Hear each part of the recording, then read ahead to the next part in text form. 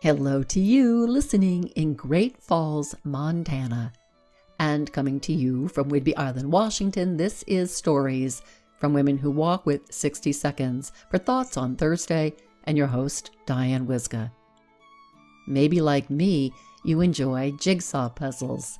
The more pieces, the more complicated, the better. Yet, with hundreds or even thousands of little pieces, you run the risk that one or more could get lost, leaving your puzzle with gaps. It got me thinking, what if the divine plan is like a jigsaw puzzle, and each of us is a piece of the puzzle?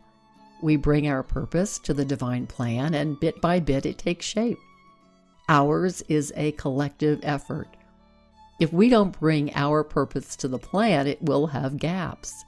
It will be missing us and what we have to offer, the stuff the world needs.